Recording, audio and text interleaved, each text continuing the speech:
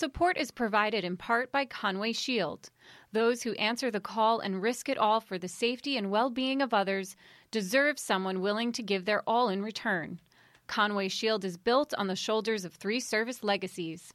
Customizing the nation's very best firefighting shields has expanded to providing the most effective technology, tools, and training for today's fire and law leaders.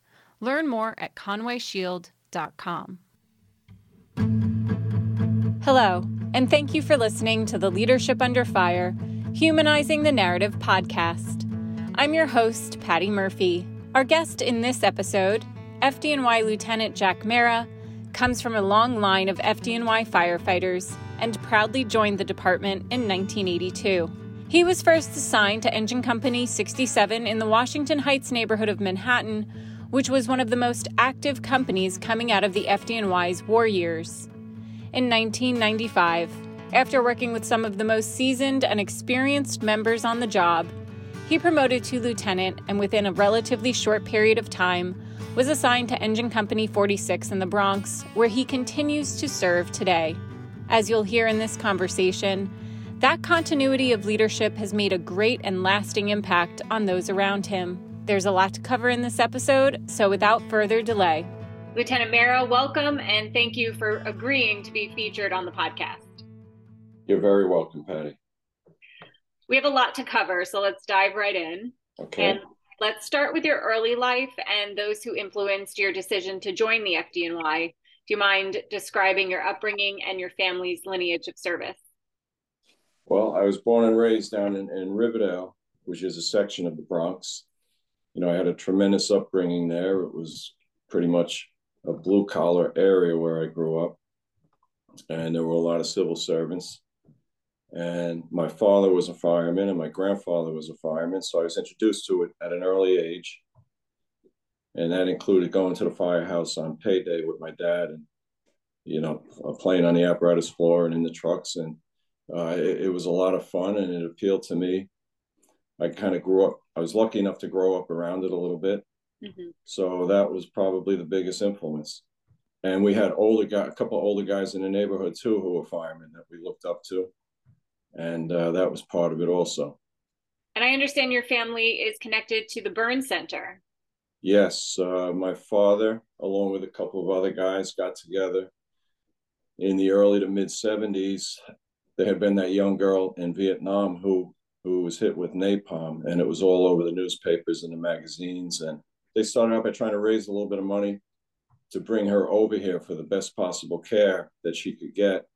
And they ran into some red tape. They did raise thousands of dollars, though, and they were able to send it over there for her to get the best care she could get there. But what they found out was that there was no real burn center here in New York City. There were burn units, pretty adequate, but there wasn't like a full-fledged burn center. So with that, they decided to keep raising those funds through different means. And then they got a couple of corporations involved, like Alcoa Aluminum. And then some doctors down at New York Hospital took an interest and they raised, you know, hundreds of thousands. And it, you know, morphed into this best burn center in the world. Right. And lucky enough, after he passed the baton to Jimmy Curran, Lieutenant Jim Curran, mm-hmm. who then passed it along to Bill Leahy, who's still running it. And without those kind of guys, couldn't have kept it going also. So it's been really a tremendous thing. It's something that, you know, we're all very proud of in the family. I'm sure. It seems as though you would have been eating, sleeping, breathing the fire department, but my understanding is that it wasn't actually something that was like thrust upon you by your father or your grandfather. So why did you make the choice to join the FDNY? Well, I guess he must have got me the application. And I took the test when I was 18, just barely 18. I ended up getting called when I had just turned 22. But he never pressured us. And my grandfather was still around then. He didn't pressure us. They wanted us, I think, to do what we wanted to do. And just having been around it, I think that's, you know, all the influence I needed. I could see the lifestyle, the camaraderie of the job. That was a big part of the attraction. So I don't know, things just seem to happen sometimes. I was lucky enough to do well enough on the test to get not at the very top of the list, but it took a couple of years. And actually, I was very young when I took the test, and you couldn't get on until you were 21. So I was just barely 22 when I did come on, and it worked out pretty good. What was your graduation like? It's so long ago. I'll be honest, I can hardly remember it, but it was a good day. I know we had a big party after it, big celebration, and yeah, it was all good. I'm sure they were proud. Oh, definitely, without a doubt. So who were some of the firefighters and officers that had the most impact on you and your development in the early part of your career?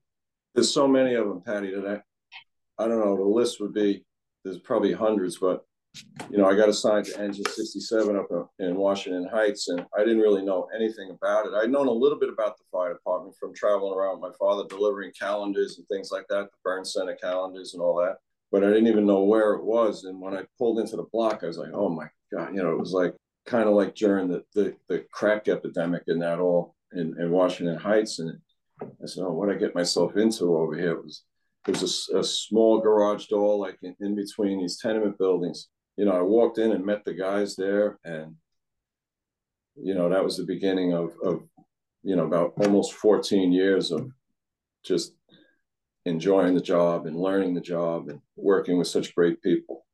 I know that there are too many to name, so let's not start naming them perhaps. But what were the traits and attributes that you admired that you wanted to emulate from these members? They were tough on us, the bosses and the senior men, but they were very understanding. If you made some kind of a little mistake, they would talk to you about it. They didn't overanalyze it, and they wanted to do better the next time. And they led by example, and they had great experience from the 60s and 70s when the job was as busy as it ever was. So we were learning from guys that really knew what the job was all about. And it wasn't just in my firehouse, it was in the entire battalion and the entire division. Our bosses basically came from the Bronx for the most part. And then guys that got promoted out of, say, Harlem and Washington Heights went over to the Bronx. It was kind of a back and forth. It was familiar territory. They were really good at their job. And we just learned by watching them and listening to them. And that's kind of the nature of how we do things. So I understand that you worked with many Vietnam War veterans. Is there anything specific that you want to point out about what you learned from them? Just like there was something about those guys that there's a guy named Tom Donnelly, Bill Labasi, Chuck Dever. There's so many others in other firehouses around us too. They had a way about them, and they were demanding that we were able to get the job done. And they were fearless, but they were careful in the way they did things too. I think some of them, without ever really telling us stories, had been through so much when they were very, very young. They had probably cheated death a few times and all that. And so they didn't sweat the light stuff, but they worked hard when it came to getting the job done. And we were motivated by that. You didn't want to let them down. You did not want to let them down. So you did the best you could, but then they were patient with us too. They were very good. Some of them became lifelong friends, still in touch with a couple of them. And there was Korean vets too, and there was still a couple of World War II vets around, which was really cool, so. That's an amazing foundation that you had at the start of your career. How does your early career compare to the fire department today? Was there any major difference in training or the culture? I think when I first came on, we had 6 weeks of Proby school. I think the Proby school now is sometimes 18 weeks and it's gone as far as 23 weeks. And it's a lot. And they come out of there, they come out in pretty good shape, pretty knowledgeable about how to go about getting things done and learning all the equipment and the tools. And then they go from there in the firehouse. We continue that training. I think when I came on, it was like 6 weeks. It went by pretty quick, but then you really kind of learned when you got to the firehouse. And I feel like we learned more by doing it and then talking about it after. I'm not saying it was crazy busy. It wasn't the war years, but there was enough going on where we were learning it by doing it and then talking about it and going over it. And we still had drills and all that. But I think now they've come a long way with the training and the training facilities at the Rock and the different initiatives and different ideas and coming up with new innovations. They really have come a long way. And it's a matter of keeping up with all that and keeping up with all the ideas. And also remembering the basics. Yeah. Basics are huge, very important. Fundamentals are key. Yeah. Has the culture remained the same or has it evolved? Well, in our firehouse, I can't speak for everywhere else, but I think we've managed to maintain traditions and history. And we're so fortunate to be in a place that was extremely busy during the war years. So it's rich in history. We have a reunion every year where several of the old timers come back, a couple of tables worth, guys that were there in the 60s and 70s, actually. And that means a lot. And these younger guys see that. And it makes them realize that they have to try and carry it on. And we've been very fortunate in the last 4 or 5 years. We've gotten some really good people, and they want to do the job. They want to learn the job, and they make my job easier. And they really, they're making it hard for me to leave the job because it's a pleasure working with them. It really is. You know, there's little ups and downs here and there, like anywhere, but for the most part, we're getting along great there. Any of the outside disturbances, we kind of filter that out, and we just try and focus on what we can do and get our job done, which is a small piece of the puzzle. But I really feel fortunate. I'm watching these younger guys develop their friendships and the camaraderie, and it's been a little bit busy, so they're learning, and they drill themselves, which is great. I'll come down sometimes to see what's going on, and they're going over things, and I might just watch and chime in a little bit, but I let them do what they're doing, and it's been a kind of a pleasure as far as that goes. That's awesome. Going back to training, and you mentioned that at the time that you graduated Proby school, you were only there for 6 weeks, but you had so much influence from the members that you were working with. How long did it take you to feel comfortable and confident as a firefighter? I don't think it took very long because, you know, you went to your first fire pretty quickly and your second fire and your third fire a few weeks later maybe. And with each time you were developing your instincts and developing your abilities. And the guys were kind of patient with us too, kept an eye out for us. Back then the bosses were very careful about protecting the probies. They tried very hard not to let us get hurt. It was a thing back then. It was a little dangerous to get hurt on probation. You don't know what's going to happen with your job, you know. So they were extra cautious. They didn't want any of us getting hurt. But you're always learning, Patty. It's not like you're there for 6 months and all of a sudden you know everything. You know, I'm there a long time now, but I'm still. You see new things come along, new ideas. Every time one of the young guys goes to chauffeur school, you know, to learn how to drive the rig and pump water or use the aerial, when they come back, we have them tell us what they learned.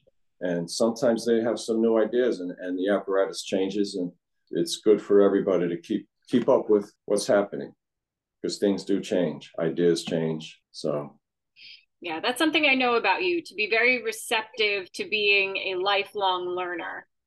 I mean, I think you have to be, otherwise you're kidding yourself, because as we know, things evolve all the time.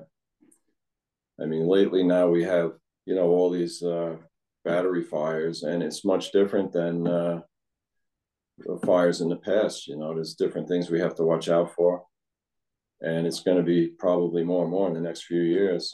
And they're looking into it and they're studying up on what's the best course of action, and hopefully we come up with something that will make things as safe as possible, as far as that goes.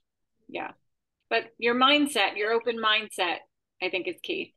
I appreciate, you know, the younger guys and the middle of the road guys and the senior guys.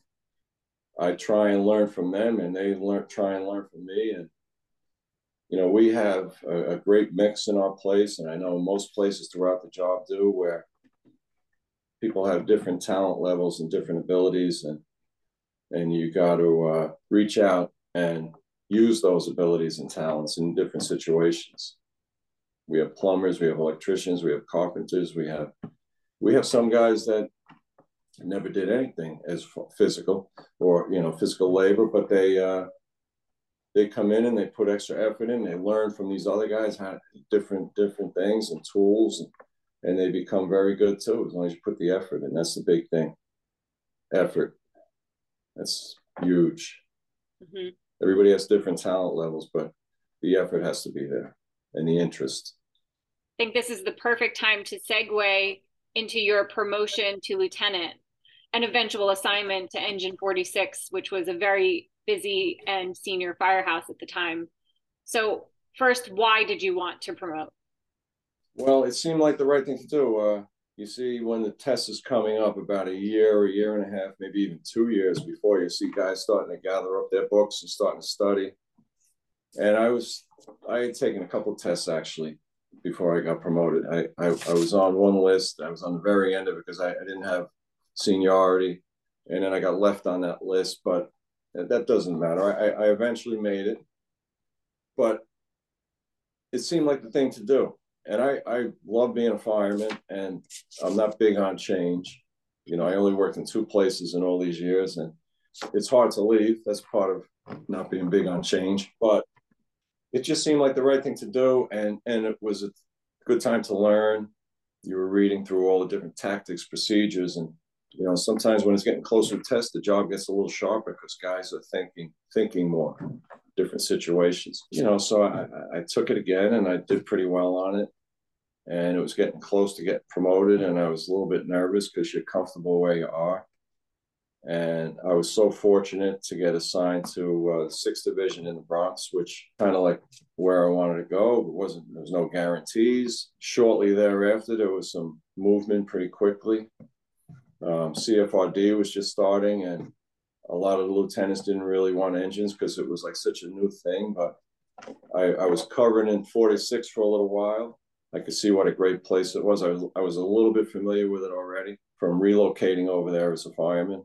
Mm-hmm. And I didn't even hesitate. I took the opportunity, and I'm so glad that I did because it just turned out to be a great run with so many good people.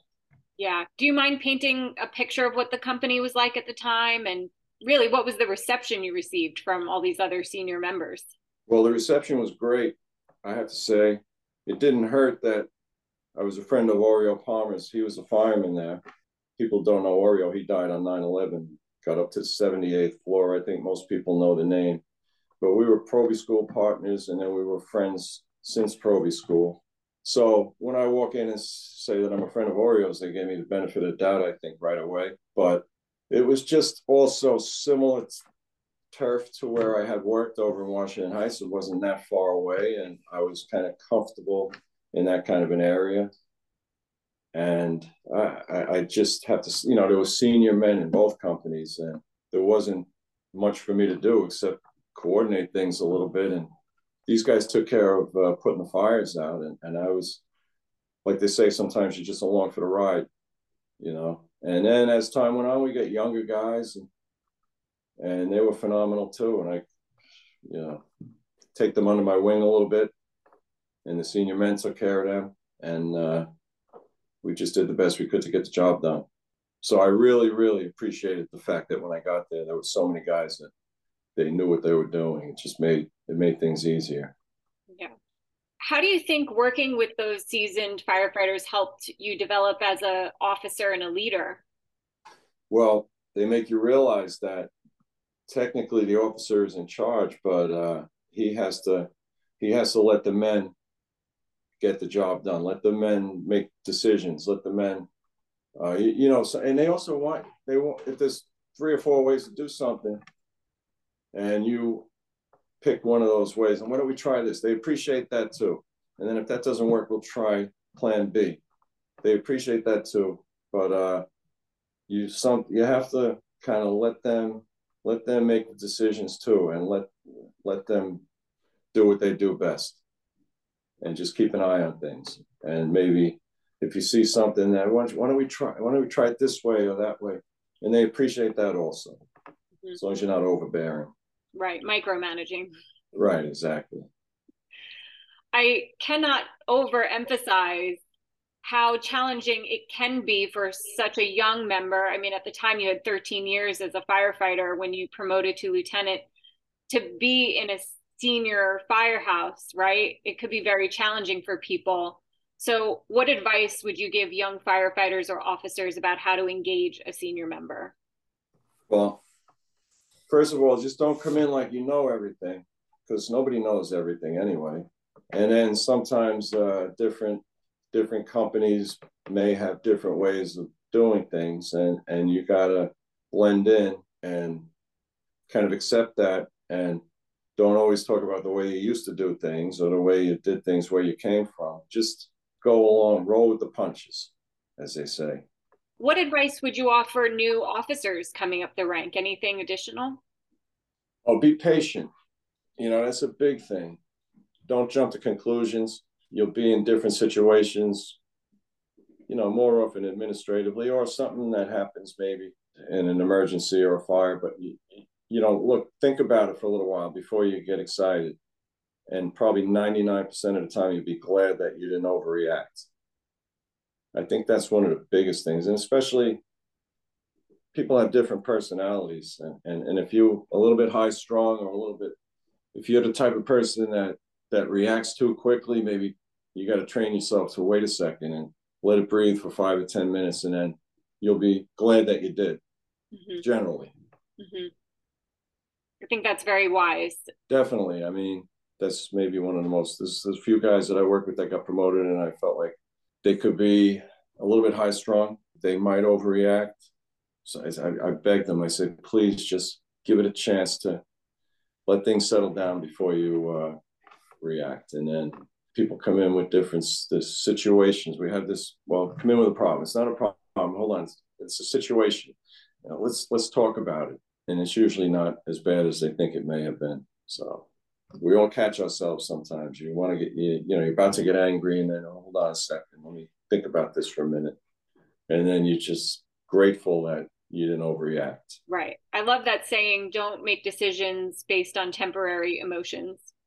Yes, that's the official way of saying it. That's good. So I really love this tradition that I know that you have of printing tickets for new members of the company. Do you mind describing that to listeners and how it started and what you think you're accomplishing by doing this? Well, I'm not even sure how it started. I must have seen somebody else do it along the way, but I don't remember.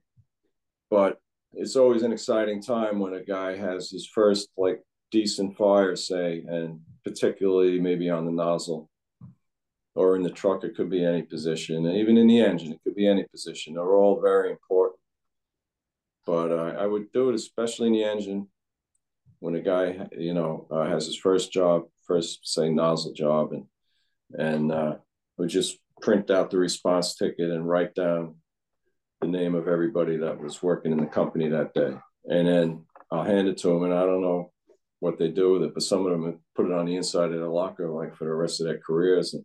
And some of them, I don't even remember doing it, and they come back, years later and remind me that we did that, and it meant something to them. So little things like that are good to do. I don't know. I'm sure other people do it too, but it's just a memorable thing, as long as everything goes well. I know you mentioned earlier that you don't like change, but I really want to know, why did you stay in your rank and in Engine 46? Well, I guess when I first got promoted, I really liked being there. And there was a test a little while later after I got there, and I studied just a little bit, but not enough. And I came very close to passing it. And, I didn't make it. So I was content. I was just content where I was and what I was doing. And then I took another test, and I went down another few points. I mean, the books that are stacked up to halfway up to the ceiling. There's so much information. So unless you're giving it 100%, it's very hard to do well. So I just resigned myself to the fact that I'm going to be low-level supervisor. And so, and I was very content with that. So I stuck with it, and I don't regret it. I really don't. Well, what value do you think that holds for those that you work with? The fact that you have been such a steadfast fixture in this company, in this area. What does that do, both up and down the chain of command? Well, I think we develop a mutual respect with the Chiefs and with the higher ups. And then, when the new guys come in and they say, "Oh my God, this guy's been here for all these years," it's like he must really know what he's doing. But that's not always the case. But I don't know. It's just the younger guys are very, very good to me. I like to think that they listen.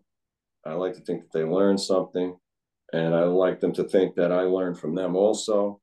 And that's about it. As far as the captains and the chiefs and the battalion chiefs and the deputy chiefs, we have a very good rapport.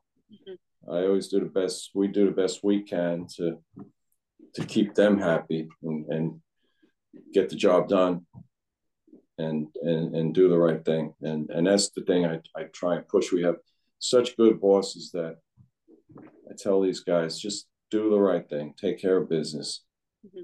and keep the peace, and get it done. Wise, once again. I would like to talk about 9/11, if you're comfortable with that. Sure. Do you mind explaining your 9/11 experience?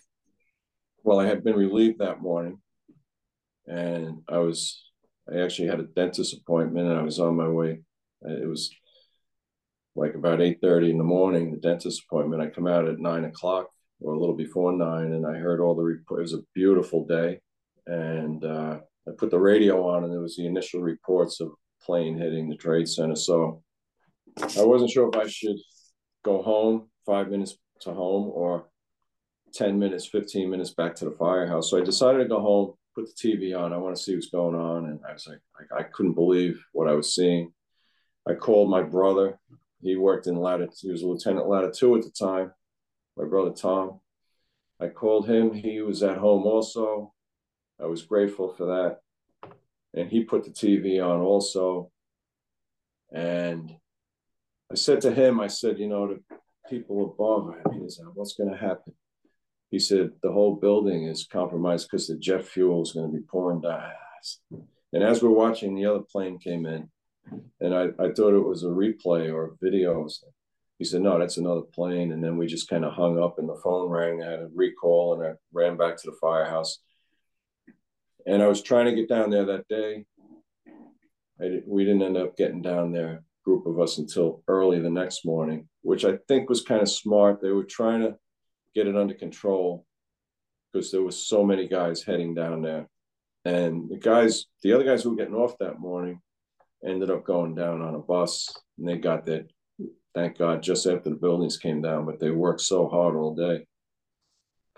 We went down early the next morning and relieved a lot of those guys, and they were coming off the pile just so tired and beat up after being there all night. And then we were there all day into the night. And then we went back to the firehouse and got relieved again. It was like back and forth. So it was a tough time, but guys stepped up. Guys worked so hard, did everything they could. And it's something, of course, none of us will ever forget that were involved in it. At that time, what influenced you to stay with the department after 9/11? And your brother as well. You mentioned him. He just retired, right? As a battalion. Just retired, yeah. I hadn't planned. I had just almost 20 years. Like, that was September, and in January I turned 20 years. And I hadn't planned on getting out at that time. My kids were still young. I mean, I was wondering I remember thinking at the time, how are we going to attract people to come to the job? And somehow or another, like, people got a great interest to come to the job. And I don't, to this day, I'm not sure why, because it seemed like something like this can happen again at the time, But we attracted some really good people. And I always like to make sure that those guys realized that we appreciated them too, even though they weren't there on 9/11. they came in the next couple of classes after 9/11 into this situation that had been so devastating. And they helped us pick up the pieces, all those people that came on post 9/11 or just after 9/11. So I wanted to make sure that they knew that they were appreciated too. We had a handful of them in our firehouse, and it wasn't all about us that were there when it happened. It was about those guys that helped us to get through it and rebuild. So, and I'm sure your brother, I don't want to speak for him, but I'm sure he felt the same and having experienced a lot of loss in his companies. I think so. Yeah, I do. He was always very quiet. He lost basically, I mean, Manhattan got so devastated, and he was a fireman in the 9th Battalion. They lost just about everybody. His truck company, he lost everybody, ladder to, his captain, Freddie Hill, and the whole crew. And he was there to help them pick up the pieces. I got good reports that he was very helpful, very quiet about it. But I always, like, we were up in the Bronx and we lost tons of friends and everything else. And we lost in 46 and 27, we lost Greg Sikorsky, who had been on a long-term detail to Squad 41, and John Marshall, who was on a 1-year detail to 23 engine. And that morning he was detailed to 35 truck, and we lost him. But we didn't lose our entire firehouse because we were remote enough from it that day. But I said to myself, how could I feel sorry for myself when these guys have been through so much? So it was almost like an inspiration to, like, do whatever we can. And the other thing is, we were so fortunate at the time to have real senior lieutenants in the house and captains. And this guy, Jim Burns, he kept us together. Lieutenant Jim Burns and Lieutenant Gary Demery in the truck. They had probably 35 years in the job at the time, plus 35 plus. And I can remember Jimmy coming in, and I was distraught that morning. And Jimmy comes in and started kind of barking out orders. This is what we need to do. You get a clipboard and get the names. You do this, you do that. And every morning at 0900 thereafter, we had a get together in the back of the apparatus floor, because you had basically the entire firehouse there, because it was 24 on and 24 off. And he would do a quick prayer and a moment of silence, and then it would be what we have to do that day, what we know, what we don't know, people we've lost, information we're gathering, and every single member was there. And that's one of the things that I vividly remember. And that was like leadership, like you wouldn't believe, from those guys. And that kind of stuff inspires you, like, as you get older, and the younger people looking up to the guy who's been around a long time for advice and leadership. That paints a very vivid picture. But are there any other lessons you can share about dealing with loss or the challenges of the job?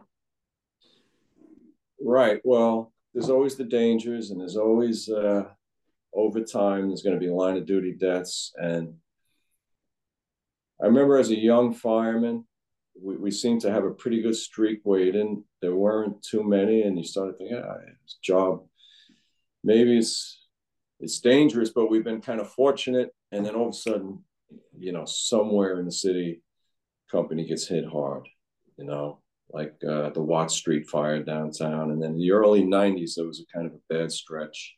But like, I remember during the 80s, there was different things in different areas of the city, and communication was different. Like, if there was a line of duty death very far away in the city, you didn't maybe hear that much about it, or so it seemed remote from where you were. But when it gets a little closer to home, wow, it's like now you realize what those other places were going through. And when it happens right in your own firehouse, it's tremendously devastating. And that's when you really got to pull together, stick together, and do everything possible. And I feel like we did that in our situations, and I see other places the same way, and I just admire it. It takes tremendous energy to get through the worst of the days in the beginning, and then there's follow-up plaque dedications and things with the families, and trying to help the families. And I've said this before, when these tragedies do happen, and you hope that they never happen, of course, like, the thing is, it can tear you apart or it can pull you together. And I think, like, my personal experience with the different personalities we had, and the officers' leadership in the firehouse, and the senior men who were phenomenal, I think we kind of pulled it together and did the best we could to get through those situations. And it doesn't hurt that we have such a great ceremonial unit and a great counseling unit. Those are two other things that have come a long way since I came in the job. They were barely existent when I came on, and now, like, they're just phenomenal. And family assistance as well. Absolutely, can't leave them out. They're, it's all really good stuff, and most of it evolved from 9/11. Before that, it was up to the individual companies, really, and with a little bit of help, some help from the job, but to have a big funeral and everything. And now, they come in and they kind of take over and guide and help. So it means a lot. I'd like to take a moment to acknowledge the loss of Marine Corps Staff Sergeant and FDNY firefighter Chris Slutman. For those who don't know, in 2019, Slutman, who was assigned to Ladder Company 27, was killed in Afghanistan, while those stateside were in the midst of planning a return home celebration for him. Is there anything you'd like to share about him and helping others navigate his untimely death? We gave him a great send-off when he was leaving. And I do remember thinking, I wish he wasn't doing this. I don't know. But it's something he wanted to do. And he felt the need to do it.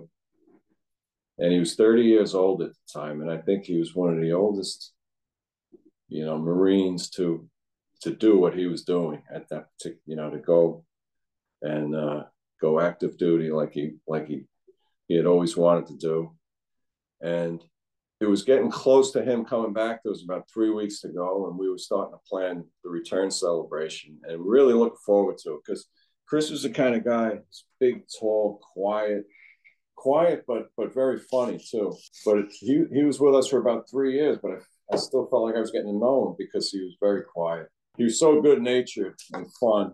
And I was really personally looking forward to him coming back big time, because we were developing a really good friendship. And, we were just completely devastated when that happened. And it was out of our control, but it was devastating. It was devastating for his prior firehouse too, where he had spent several years in 17 Truck, another great place. And we all came together and did the best we could, both firehouses, and tried to give him the best possible send-off. And to this day, we still a lot of reminders around the firehouse, and we think of him all the time, and we keep in touch with his family. And there's not much else we can do, but he was phenomenal. He really was good at his job, capable, good person. He's sorely missed, without a doubt. Keeping in touch with the family, I think, is so important. Oh, definitely. And there really are. There's always a couple of guys who step up to the plate and make sure that happens. And if they need anything, we're there to help them.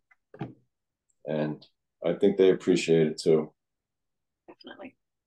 It's part of the healing process. Definitely. Speaking of Ladder Company 27, I'd like to discuss a historic FDNY tragedy known as the Black Sunday Fire, which occurred on Sunday, January 23rd, 2005. We've featured Black Sunday survivor Brendan Cawley on the podcast in episode number 78. On a separate occasion, Brendan shared a story about his first fire back in 2007 after his grueling recovery.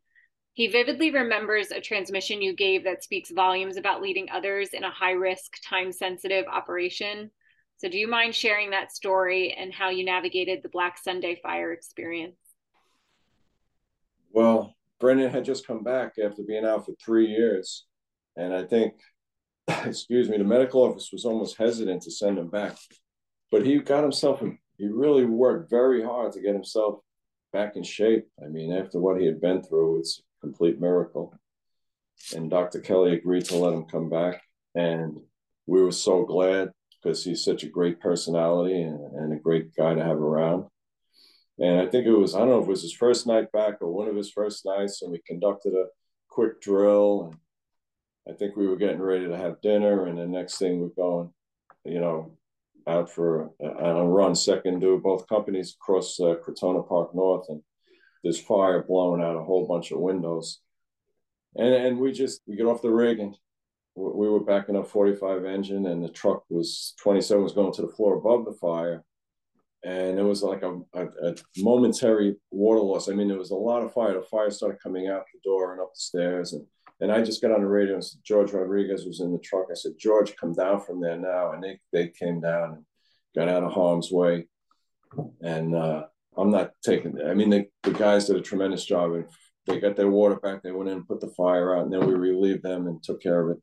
I think it went to a third alarm, but we were all, just so glad that everything turned out all right. They got that. It really wasn't because of me. I don't believe they would have been coming down anyway. I just wanted to make sure that they got out of there. And so I got Brendan on the side after that, and I said, Brendan, they're not all like this. I mean, they're really not. And we were fortunate after that to have a few more jobs that were a little less involved, a little more manageable.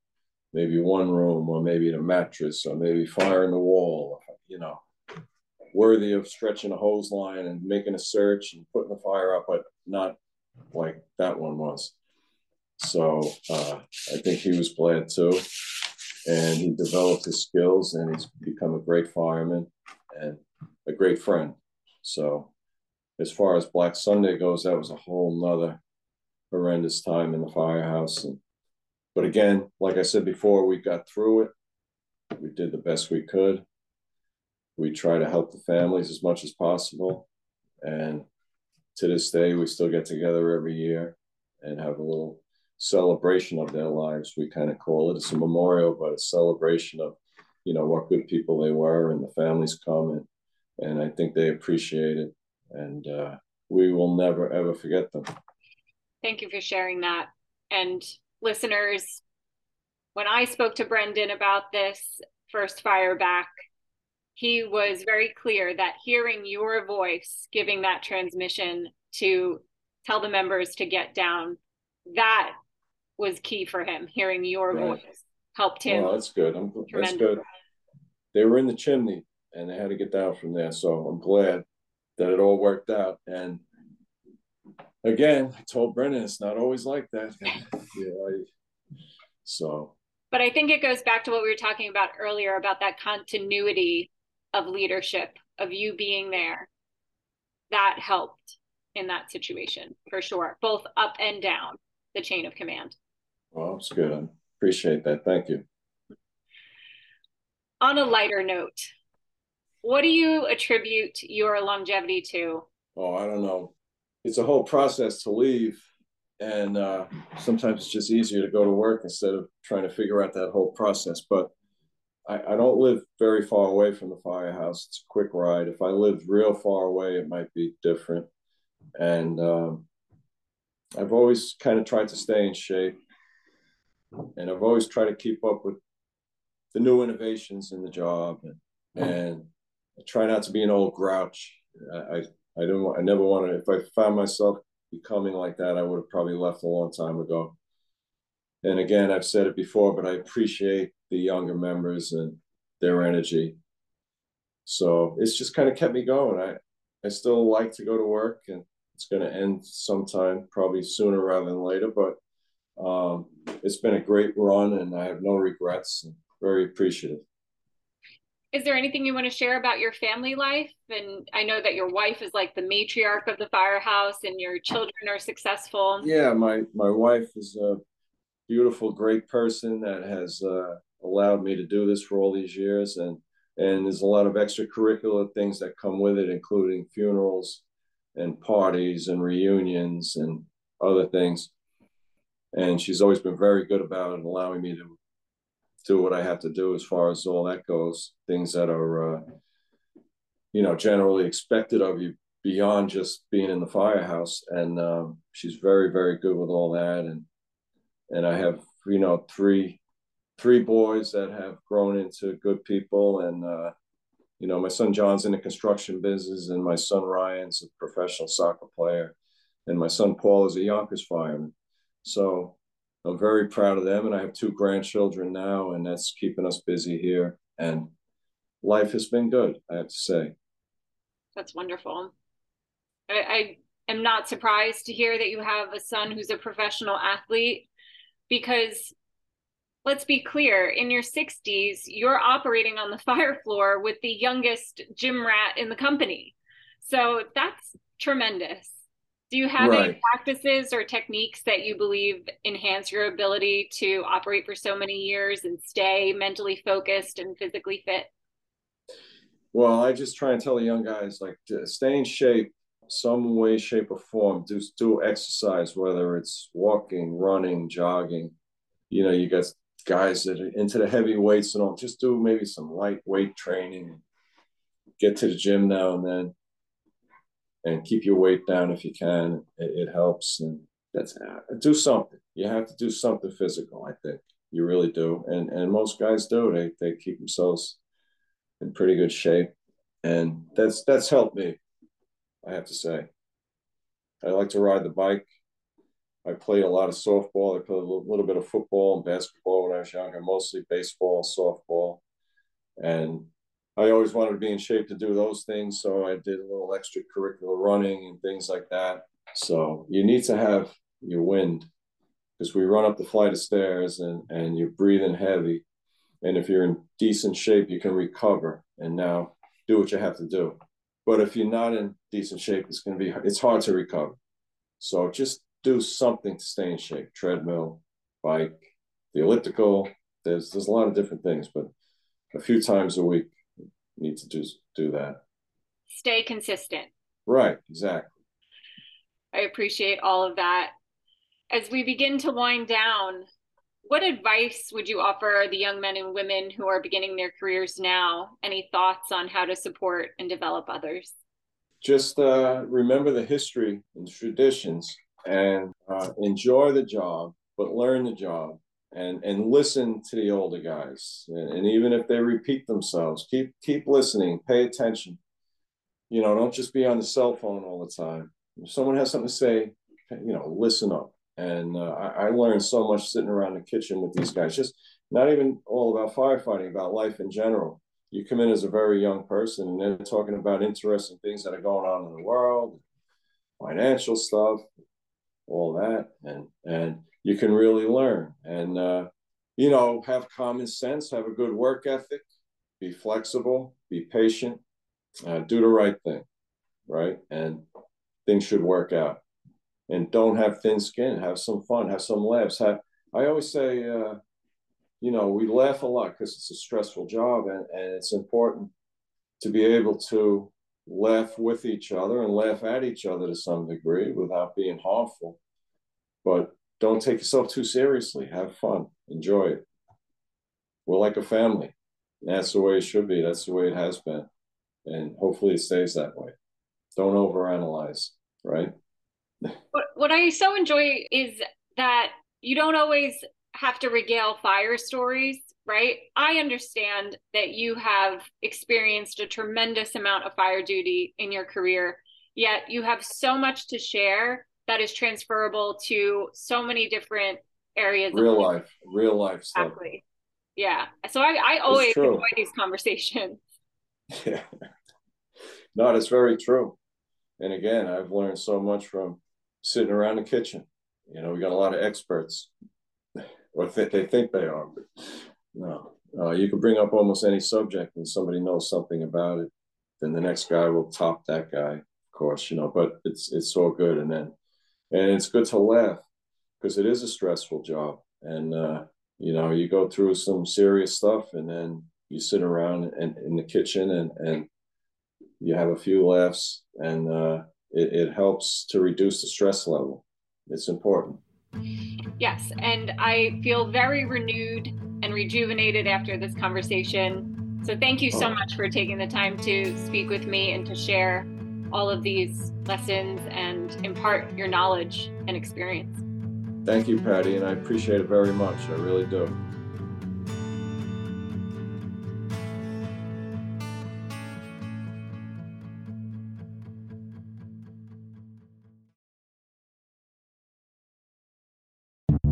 The Leadership Under Fire podcast provides a platform that helps to prepare performance leaders to navigate the moral, mental, emotional, intellectual, and physical rigors in high-risk and ultra-competitive settings by developing strength of mind, body, character, and critical thought. For more on this, visit leadershipunderfire.com.